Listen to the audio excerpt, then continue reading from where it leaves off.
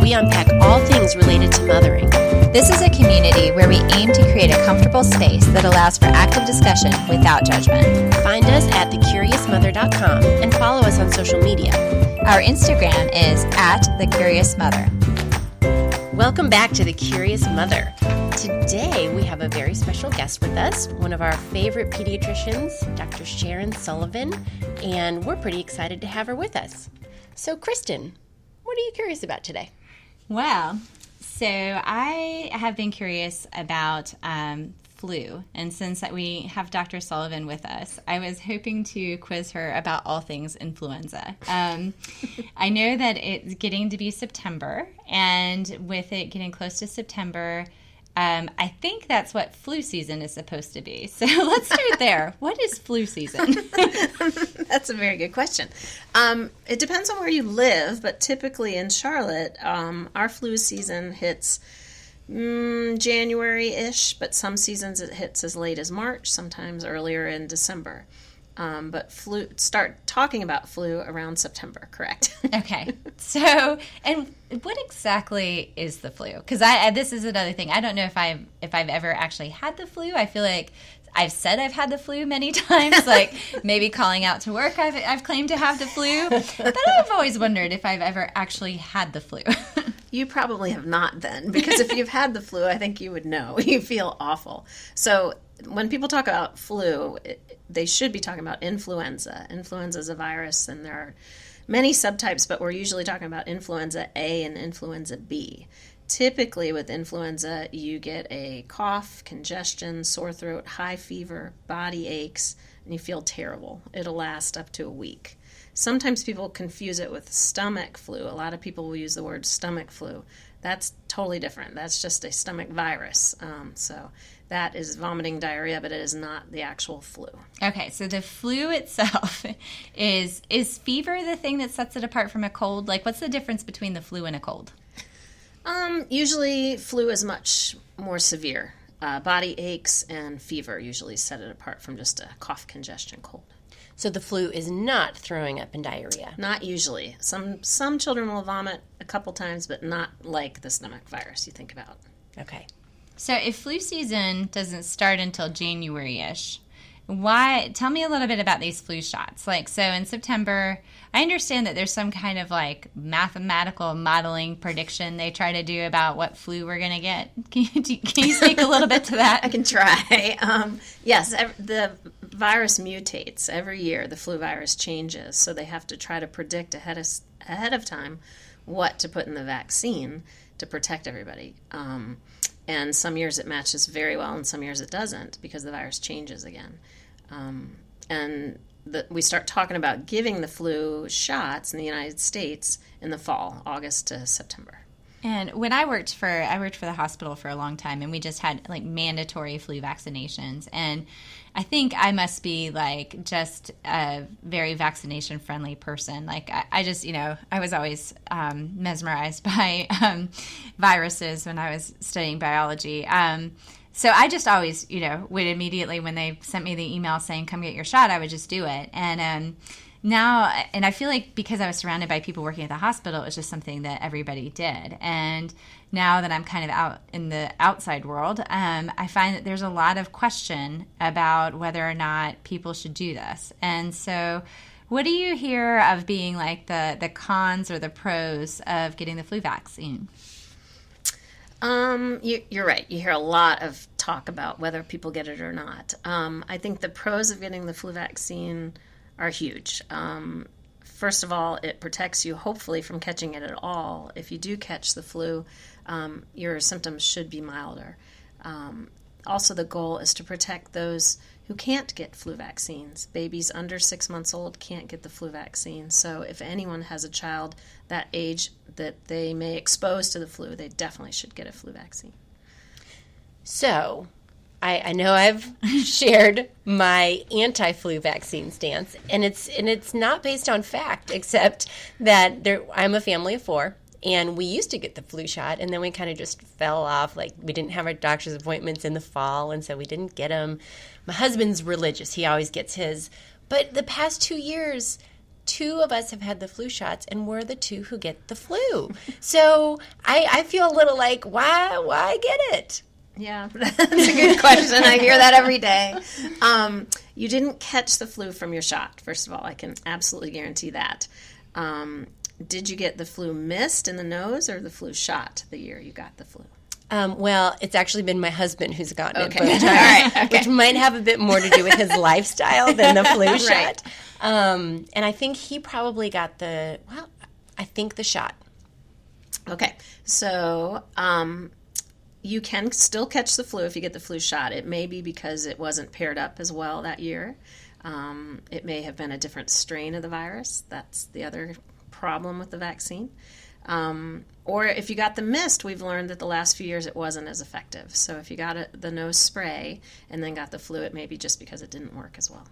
What? Tell me a little bit more about, like, so the mist would have had a different concentration, or like what made the mist different than the shot? The mist is a live vaccine. The shot is an inactivated vaccine. With the flu mist, which is the spray up your nose, your body gets exposed to the live virus and you build up antibodies. You can get symptoms from that. You can get a runny nose and a little bit of a cough for a few days because it's live. For some reason, it doesn't seem to be as effective as the shot. So the last 2 years, they haven't recommended giving that. Okay, so that's why when we marched the kids in promising them they were not getting shots, That was we left with sad kids. Yes, that's been a big deal in our pediatric offices the last 2 years, yes. So when I hear them say the flu shot this past season, was only 10% effective, what does that mean? It means it just didn't match the strain. The virus mutated after the vaccine was produced, and it didn't match as well, unfortunately. Does that mean that then the people who got their shots, like, it was worthless, or? No, it seems to at least have made you, if you got a vaccine and you actually caught influenza, you aren't as ill as people who didn't get a vaccine. It seems to give you some protection. So I have a family member who prefers to get all of their information from internet sources. Which is always great. It's always good. Very helpful. And I was informed last year's flu season that because the vaccine wasn't as effective, that it was much better just to stockpile the flu medication, the Tamiflu, that was really the better way to go about things, and that really if you had Tamiflu, there was no point in getting a vaccine. So help me unpack, like, how would I argue against this family member's belief system? I mean, they're not going to listen to me anyways, because, I mean, we'll put this on the internet, so we'll see if that gets through. But at the same time, True, right. What is the difference between, a preventative versus a treatment when it comes to the flu? So Tamiflu is one of the treatments, one of the medications you can use to treat influenza.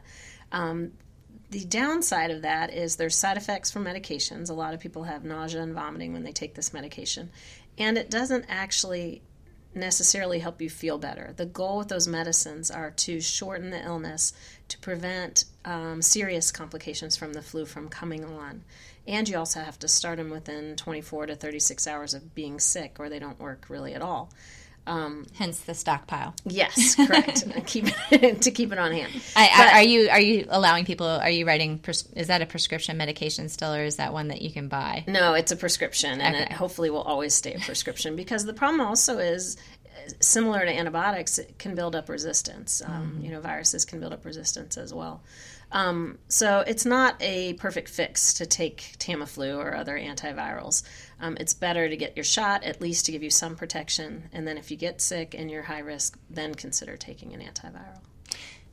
And I had also, in searching for some counter evidence for this family member, I came across a really sad story about a kiddo who had committed suicide after taking Tamiflu because of some psychosis induced in that. Have you heard of anything like that ever before? I have not heard of that case, but there are side effects with Tamiflu. The most common one is vomiting, but there can be psychiatric side effects with any medication like that too. So unfortunately, it's not always safe to take those medicines. Mm-hmm. So tell me a little bit about what are some of the warning signs that you're getting the flu? Typically, it starts with a sore throat, stuffy nose, excuse me, and then high fevers. Coughing. I know, coughing, clearing throat. Usually high fevers, high fever and cough, and body aches typically. Your body really is sore. I had a friend whose son got the flu on vacation, and they started Tamiflu. But then the doctor told the whole family, including his younger brother, who was 2 at the time, to start taking Tamiflu and protection. Is that something that you would recommend? Not any longer. We used to do that. That was prophylaxis with kids.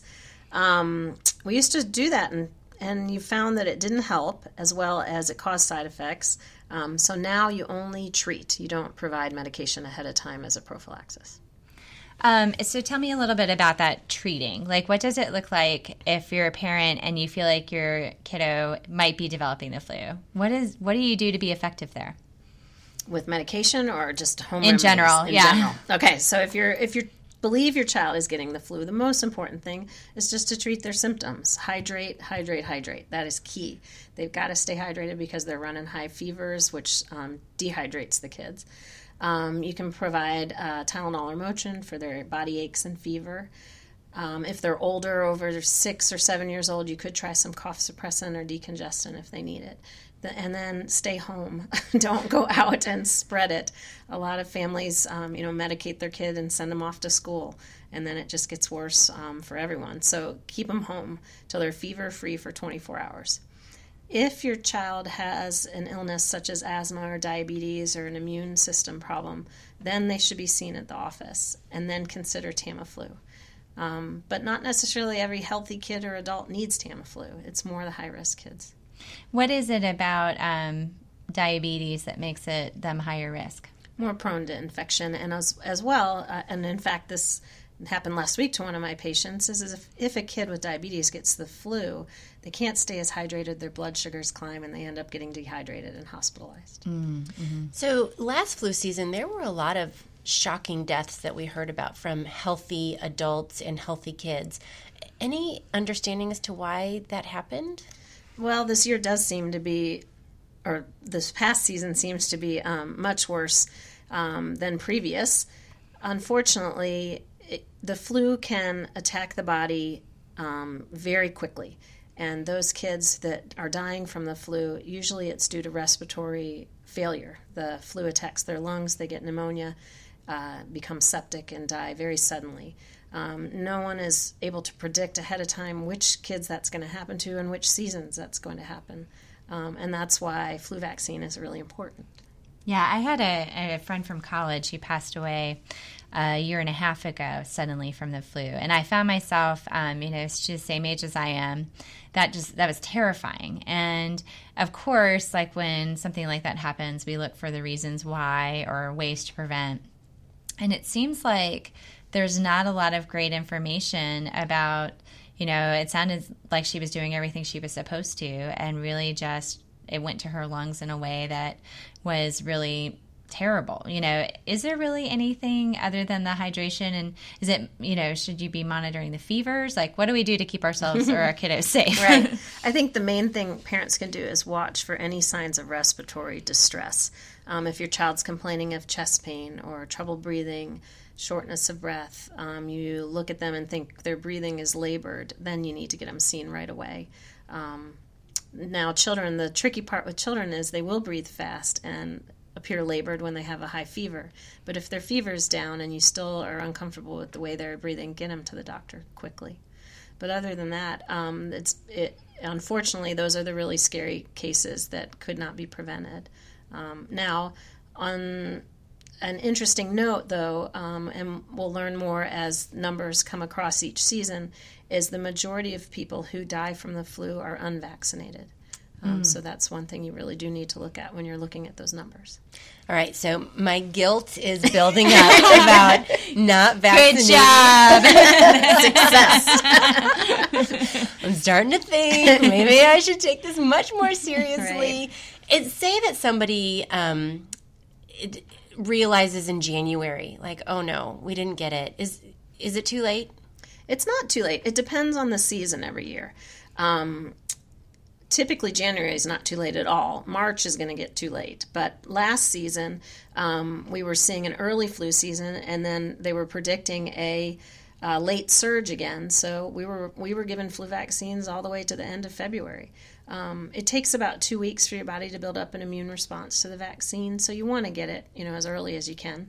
But it's not too late in January or February. So probably not, you don't want to run out when your family member gets sick, because that might be a little bit too late. That's probably too late, although last season we were vaccinating families whose kids had the flu. We're giving them to the siblings if they hadn't had the shot yet, because it's worth a try. Okay. It's worth building up some immunity. Any people who can't get the vaccine? I remember we had taken the kids to do the nasal, and one of our children has asthma, so she was devastated because she had to get the shot. Now I guess all of them are getting yes, shots. all of them are getting shots now. But you're right. The flu mist, the nasal spray was. If you had asthma, you were not eligible for that because it could induce a mild case of upper respiratory infection, which then could lead to an asthma attack. In the past, also, kids with egg allergy were not allowed to have a flu vaccine at all. This, thankfully, is no longer the truth. They've done a lot of research on kids with egg allergy and giving them flu shots, and they've been fine. If your child has a severe anaphylactic reaction to eggs, they recommend staying in the pediatrician's office for 30 minutes after your flu shot, but they can still get it, which has really opened the door for those families because they were really worried. Those were the kids who parents were really worried that their kid hadn't had the shot. Any other disqualifiers, like if your child is sick, has any reason they couldn't get it that day? That's a really good question because we hear that all the time in the office. They have a little cold. I don't want them to have their shot today. Mm-hmm. And no, if a child has a high fever, we don't typically give them vaccines. It's not because it's going to cause any harm. It's because it may complicate the story in the next day or two. Because if they have a fever, did it come from their shot or did it come from their illness getting worse? But no, if they have a little bit of a sniffle or a cold, they can certainly have a flu shot. If they're wheezing and very sick, we tell them to return in a week or two when they're better. Yeah, I mean, I feel like with some ages of children, they always have a sniffle. Right, right. So you would never get them vaccinated. No. Correct. Yes, so we tend to give them. If you're in the office, you get it. Yeah, okay. Is there anything else we can do to prevent getting the flu? Good hand washing, not sharing utensils or drinks with anyone, teaching your kids to cover their coughs right away from age 2 and up, cover their cough with their elbow, and really just stay home when you're sick. Don't send your kids to daycare when they're sick with a fever. Don't send them to school until they're fever-free because that's how it spreads really rapidly through schools. Yeah, it's funny. When I was growing up, both of my parents early in their careers were teachers. And so you pretty much had to be close to dying in order to be able to stay home. And it's funny because, of course, we all do it differently, right? And so now for my kids, if they're like, oh, I really feel bad, I just go ahead and let them stay home because I don't really want to cultivate this. You have to be very, very sick. But I also feel like it backfires a little bit because they kind of know I have a pretty loose policy. So I've been trying to figure out what that middle ground looks like. What do you do with your own boys? Mine don't stay home very often. But is that because you have a thermometer that works? Yes, I have a thermometer. Thankfully, they're pretty healthy, and they have 2 parents who are both physicians, so they don't stay home very often. But I would say if your child has a temperature over 100.4, do not send them to school that day. Wait till they've been fever-free for 24 hours.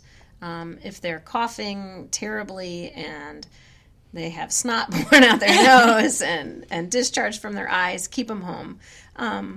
But you're right, a lot of kids have stuffy noses all winter, so you don't want to keep them home. But the fever is really the key. Anything over 100.4, keep them home. I feel like we need to clarify that's 100.4, not 104. Correct. 100.4.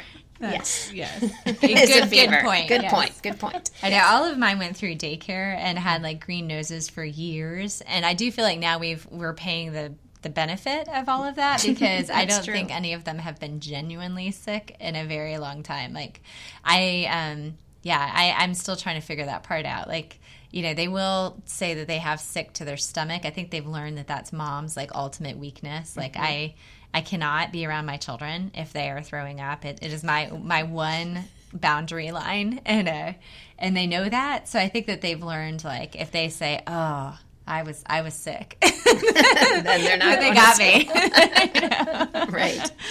Yeah, and I think that it's hard because we want to do the best we can. I want my kiddos in school because I know it's hard to play catch up, but at the same time, I also feel like we have to try to keep everybody else safe. I'm phobic enough about stomach bugs that our front desk knows that if anybody calls and says that they have had any issues with the digestive system and they want to cancel, there will be no-show fee. Smart. I do not want them in the office. That's right. You do not. That's smart. Well, and you mentioned something that you said you have to protect others, and there are kids out there who cannot have vaccines or have immune system issues, and they may be in school. So if you send your kid really sick to school, that child may get very ill. So that's sort of thinking about others as well. That's important. Such a good reminder. We had this one really toxic holiday many years ago, and it was, in this point, a stomach bug. I believe it was, is it the norovirus? Oh, yeah. That's terrible. Mm-hmm. Yeah, so the norovirus went through everybody in the family except for, I think, my 3 did not get it because they had been recently vaccinated against it, or is that the one that, no? No, there's no vaccine. Okay. Somehow, the story is that they had been vaccinated. None of the rest of us had active resistance to this horrible... Rotavirus. Yeah. So rotavirus. Probably. Yeah, and it was really awful. I actually asked my my primary care if I could get revaccinated. I was like, I don't want to lose immunity to that sucker. I know. What's up with this too old thing? Exactly. Last question. These masks I see people wearing around town, does that help? Should we all be wearing a mask during flu season? Oh, good question. They do help. The masks help. But you don't have to wear them around town. We do have kids wear them if they're coming into the office and they have an immune. If they're immune compromised, they wear a mask if they come in the office. Or actually, if you're sick and you think you have the flu and you're sick enough to go to the doctor's office, it would be nice to wear a mask so you don't expose everybody else. So it's more that you're not exposing other people, not that you can keep yourself from... Right. Oh. Yeah. Yes. It's Melissa's going to check her supply of masks. You probably don't need your mask. You're right. Well, I do have one little one addition to that. Any home remedies, like, so it was funny, I just a little while ago, I had a friend who was trying to sell me on why this certain oil was what was keeping everybody safe from infection. Any home remedies that we know are actually effective or preventatives? No, not that I know of. I know there's a lot out there, and there's a lot of doctors who practice complementary medicine, and it works. But I don't know of any, specifically that work right now. What about taking your vitamins?